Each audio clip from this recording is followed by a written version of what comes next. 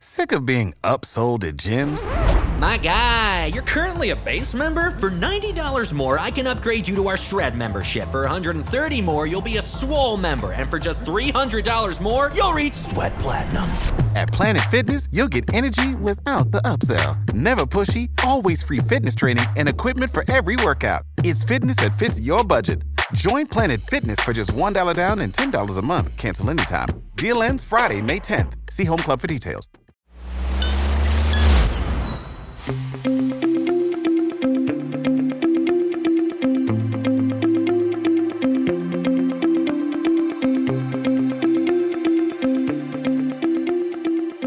What is going on, everybody? Welcome into another edition of the Daily Energy News Beat stand-up here on this gorgeous Thursday, January 19th, 2023. As always, I'm your humble correspondent, Michael Tanner, coming to you from an undisclosed location here in Dallas, Texas, doing a solo show. Stuart is currently flying back from presenting at the World Economic Forum in Davos. He was actually on a panel today with Al Gore and Larry Fink and SBF, just expounding on world affairs. So we look forward to a report back from Stu at Davos. A quick programming note: I will be gone tomorrow and Sunday doing some undisclosed items, and so you will have to deal with Stu as a solo show. So I'll go ahead and apologize up front for that. I will do my best to hold down the fort tonight, and then starting next Tuesday, you get us back together in full force. I still have a great show for everybody today. It's going to lean way towards oil and gas. One, because that's what I love, and two, that's really what I'm seeing as some of the key things going on today. We're going to start by talking about OPEC and how they're expanding, and there's this article called "OPEC Expands Control of the Oil Markets as U.S. Shale Growth Stalls." It's really kind of a holistic view, taking into account some of the EIA numbers, the IEA numbers coming out today, and then looking back on the Dallas Fed survey. It's a great article here talking about how OPEC is probably going to be taking control back away from shale oil. I think there's some interesting nuggets here. We'll cover that. The next thing we have to cover is just really what happened with oil prices today. We were up all the way to about $82 off some great China demand forecasts, and then all of a sudden we hit a wall with some comments by two Fed presidents, which, oil being tied to the dollar. When the dollar fails and interest rates may go up, that's what's happening there. So we'll cover what that means. Natural gas also took a hit as we just see some warmer weather. The overall markets didn't do well. We were down about 1.5% on the SPY. NASDAQ dropped 1.2 percentage points. We'll cover what that means. And we have a big divestiture coming out of the Eagle Ford. Chesapeake, as you know, they have been marketing their assets for a while, all of their non-core assets, including their South Texas assets in the Eagle Ford. They just announced that they are selling a portion of the Eagle Ford assets for $1.425 billion to Wildfire Energy. They are a private equity company backed by Kayne Anderson and Warburg Pincus. So we will dive into some of the details and what this might mean for the Eagle Ford going forward. I'll wrap it up with a couple other thoughts just to get you kicked over to the next day, but otherwise we'll keep it short.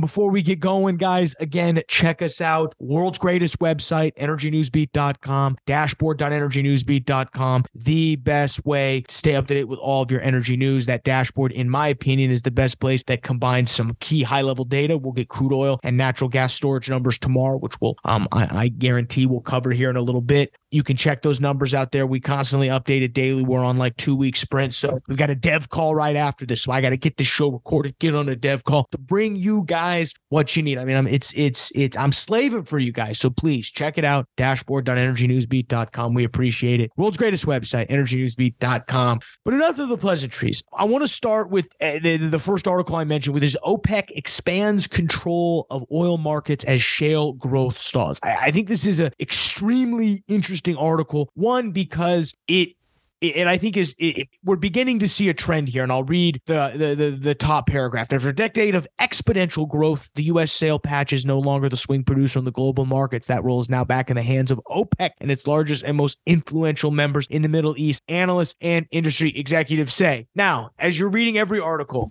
your flag should be going up. Who are these analysts and industry executives? Well, I'll tell you who one of them is. Goldman Sachs' Jeff Currie. You know where I stand on Goldman Sachs. If they should change their logo to them riding a bull, I think they are the bullish. I think they are who are the people that put up a red flag and the bulls run through. They are like bull dancers or whatever they're called. They love them some bulls, so, one of the top headlines says Goldman Sachs Jeff Currie sees OPEC's control over oil markets growing this decade. Okay.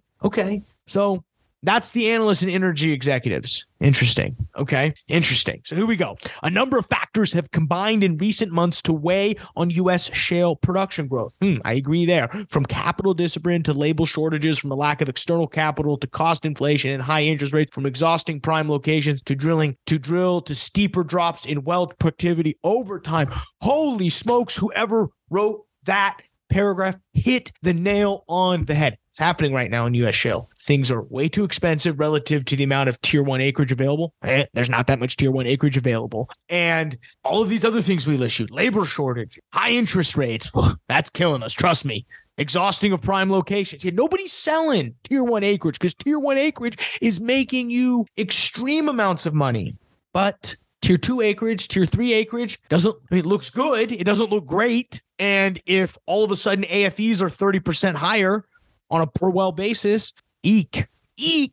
So what does that mean? Well, I think there's this interesting quote here. A total, and this comes from the article, a total of 32 E&P executives selected cost inflation and or supply chain bottlenecks as being the biggest drag on the firm's production. 27% chose maturing asset base, 16 indicated availability of capital, other options received 9 or less. Okay, so this is a quote from one executive at an E&P firm that said that it was in the comments of the Dallas Energy Fed survey. Geopolitical risk, economic uncertainty, material and or labor shortage, and an administration that is hostile to the industry. Okay, I get it. You got to get your little jab at Biden in there for guys like Stu. Have made it difficult to project what the next 12 to 18 months will be like for the upstream set. So, I mean, I hit the nail on the head. I think of all of that, as much as Stu, wants to, and I think that this administration hasn't done a great job with oil and gas. I mean, they did say they want to shut down all oil and gas, but I mean, that's just them pandering their base. I don't think they're actually going to do that. I don't think they're swift enough to actually do that. Now, they've done what we've talked about a lot with Stu is,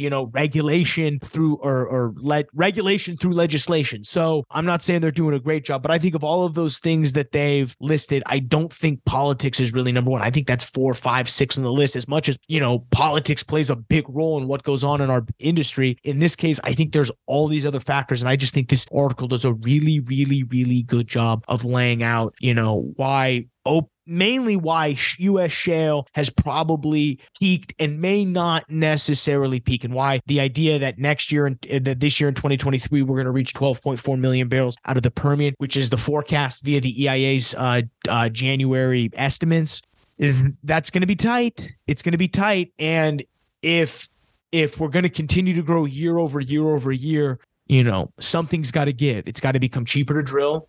Prices need to go through the roof. Availability of capital needs to go up. All these things need to happen, and then you'll get back onto a growth. So I would check this article out, guys. Again, OPEC expands control of the oil markets as shale growth stalls. I just noticed in here, we have Enverus expects global demand growth at 1 million barrels per year, half driven by the Chinese reopening. They also said that U.S. oil supply will be modest this year at around 400,000 barrels, exit at the end of 2022, according to Enverus Intelligence Research. So Enverus thinks so. So, who knows?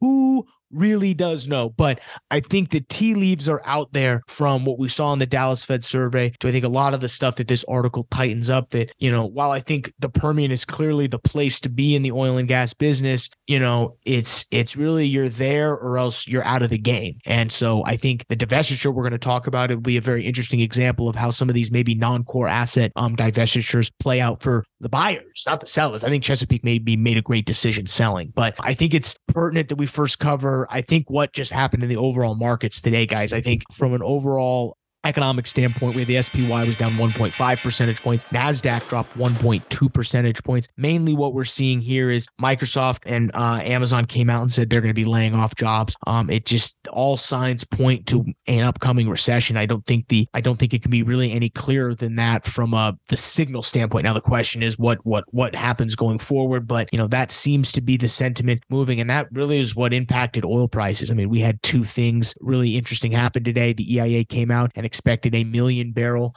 along with Enverus. Enverus got the same number as the EIA, good for, or the EIA, the IEA, the International Energy Agency, good for them. But a 1 million barrel demand growth, we're looking at about like 104.9 million barrels of oil demand. That drove oil all the way up to about $82-$83, and then oil hit a wall at about $8.15, tumbled all the way down to where we're currently trading at here on the 18th at about 6:21 p.m. 79.45, and that, I mean, mainly has to do with the weakness of the dollar. We had Fed president. Let me pull up the quote here. Give me a second. Yes, Fed chair. St. Louis Fed President James Bullard and Cleveland Fed President L'Oreal Master said rates needed to rise beyond 5% to control inflation. Oh, that's not good. We were hoping 5 probably was going to be the cap. Clearly, it's not. That bar probably being moved to 6 now, and with the dollar tanking, that's what's going to pull down crude oil prices. And so again, we're in this mode of China can do so much with their demand-wise reopening. And then what's going on with this recession, we are sort of in a wait and see period. So, it was great to see that temporary spike above 80, but hey, I mean, $79, $80, it's all the same. So if you're making money at 83, you're probably going to make money at 70. So in the grand scheme of things, is there that big of a difference? No, but it's just interesting how these, two macro events, play off of each other, and you can so clearly see it in the charts. Moving over to natural gas, we're currently trading at $3.32 right now. That's again a nice tumble from earlier today. Mainly, there's a massive supply-demand imbalance that's going on right now. We've seen that in the last 2 EIA storage. We've had builds in our crude oil, in our natural gas storage, which is absolutely insane. We're usually in winter, we are drawing from storage. So getting builds, which we had last week, was absolutely incredible. We'll find out those new storage numbers tomorrow or today as you're listening to this podcast. A range of expectations, 13 to 81 draw from our natural gas reserves. Last year there was a draw of 203. So I mean, you got to give, it's going to be a modest draw, even if there is, it's like last week and we get a positive draw. Holy smokes. I don't know. We might see $2.90 gas, and that's not necessarily good for anyone, especially these White Horse Resource guys. They just dove into some Chesapeake assets. So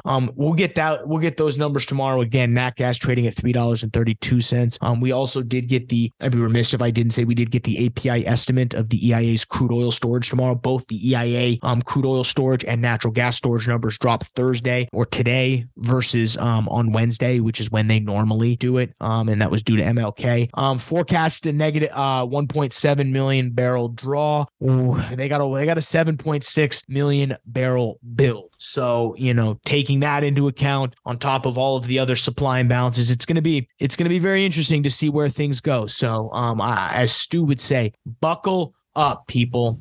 I think the last thing that we need to cover really before I let you guys get out of here is this acquisition. Well, I think there's 2 things. First, Permian Resources Corporation. We love them. Ticker symbol PR. They announced that they've done a series of portfolio management transactions, compromising of a bolt-on transaction, a divestiture of non-op production acreage, and a divestiture of portion of its water infrastructure assets, all in Reeves County. So to give you an idea, they acquired 40,000 net leasehold acres, 3,300 net royalty acres, and 1,100 barrels of oil equivalent per day. About 73% of that oil of net production located in Lea County, New Mexico, from an undisclosed third party for a total purchase price of $98 million.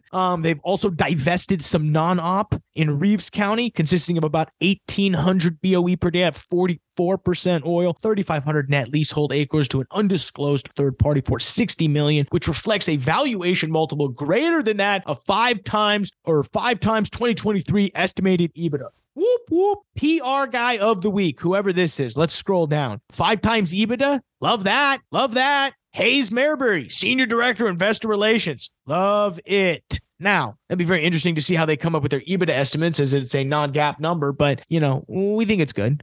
The divested acreage represents a substantial majority of the company's non-operated position in Texas and includes minimal retaining inventory. They've also sold 300 net acres in Eddy County for $35,000 an acre. My goodness, $10 million for just acre. I mean, People are buying acreage for good prices, though. And then finally, midstream infrastructure transaction. They signed definite agreements to an undisclosed party that they would divest a portion of its saltwater disposal wells and associated produced water infrastructure in Reeves County for $125 million. The full consideration we received at closing with $60 million, subject to repayment of its certain thresholds tied to Permian Resources' future drilling activity and service over the next years. If they are not met, they expect to retain full consideration based on its current development plan. The counterparty has a strong record of operating midstream assets, and the divested infrastructure has ample capacity to service the company's future proceed needs. The transaction will close first quarter of 2023. So 3 moves announced. Hey, people are making moves out there. If you're trying to get in on the action, there's never been a good time. People are trying to wheel and deal right now. I think the biggest transaction we heard about today was Chesapeake Energy Corporation announcing the sale of a portion of their Eagle Ford assets in South Texas, which they have been marketing for a little bit, about 8 months now, ever since Kimmeridge came out and was trying to basically get them to divest the whole thing. So if you wonder how much power Kimmeridge has, I mean they're at the heart of this, pushing for something like this. So they go ahead and sell off a portion to Wild Horse for $1.425 billion. It was about 370,000 acres, 1,300 wells in Brazos Valley, 27,700 barrels of oil equivalent during the third quarter. That's per day. So that's per day. Net proven reserves associated with properties were 96.8 million. A lot of reserves. So here we go. Chesapeake expects the transaction to close first quarter of 2023. They will receive $1.2 billion upon closing, subject to customary adjustments. Man, I'd love to be the person that makes that transfer. I love to see that pop into a bank account. With the additional $225 million to be paid in yearly installments of $60 million over the next 3 years and $45 million in year 4. Chesapeake can basically use proceeds to repay borrowings under its revolving credit facility and be available for its share repurpose program. All right. I think this is interesting for a lot of reasons. One, it shows that Kimmeridge has insane pull on that board. They're a minority shareholder. They've been buying interest for years now and have been pushing to consolidate in, the Marcellus and such, and some of their scoop assets. So I think this is a big move going forward to sell, their Haynesville assets, So I think for Chesapeake, this obviously gives them some flush cash right now. It allows them to work around and give them some running room. I think for Wild Horse, which is a Warburg Pincus and Kane Energy Partners. It's private equity. Warburg Pincus just came off a couple divestitures. They've got some money. They've got to deploy some money. Is the Eagle Ford assets or these South Texas assets them? I mean, you think so. The thing is this. 377 net acres. There's running room there. And you can, 1.4 billion's a lot. Don't get me wrong. But, can you flip that into 4 in 2 years? I don't know. When we look at it's 85% liquid. Okay. Where do you see prices going? And, because again, that's going to help in the valuation down the road. Again, you don't want to necessarily be looking at an insane what pricing environment's going to be, just run strip when you're doing your analysis. But if you're going to think about this from a macro level, you're going to be able to grow this asset into a $4, $5, $6 billion asset. And then who's going to divest of this? Who's then you have to second order think, who's then the buyer down the road? Who wants to buy this asset in the future? Is it going to be a big company? Is Chesapeake going to get back into South Texas? Is Exxon going to buy it from South Texas? Or are you just going to cash flow the thing? Is this thing are you hoping this thing that in 6 years will just cash flow positive and that maybe, I don't know, be interesting. It's not going to be, it's not going to be cheap to operate these wells, trust me. So again, very, I think for Chesapeake, this is a win. For Wild Horse, we'll see. The proof's in the pudding. If they can flip this asset, or they can, drill it out and bring that value up to where they can do some interesting things. Who knows? But if I had to pick a side on this one, I'm going with Chesapeake, which is rare that I side with somebody like Chesapeake, but I only can be fair. I'm looking at my notes here, guys. I think that's about all I've got. So I don't want to keep you too long. Thank you for letting me listen here and lecture on oil and gas. Hopefully Stu will be back tomorrow from Davos, assuming the blood ritual that he does over there goes well. He'll be back and you get more of an energy taste, but we appreciate it, guys. For Stuart Turley and Michael Tanner, guys, we'll see you tomorrow.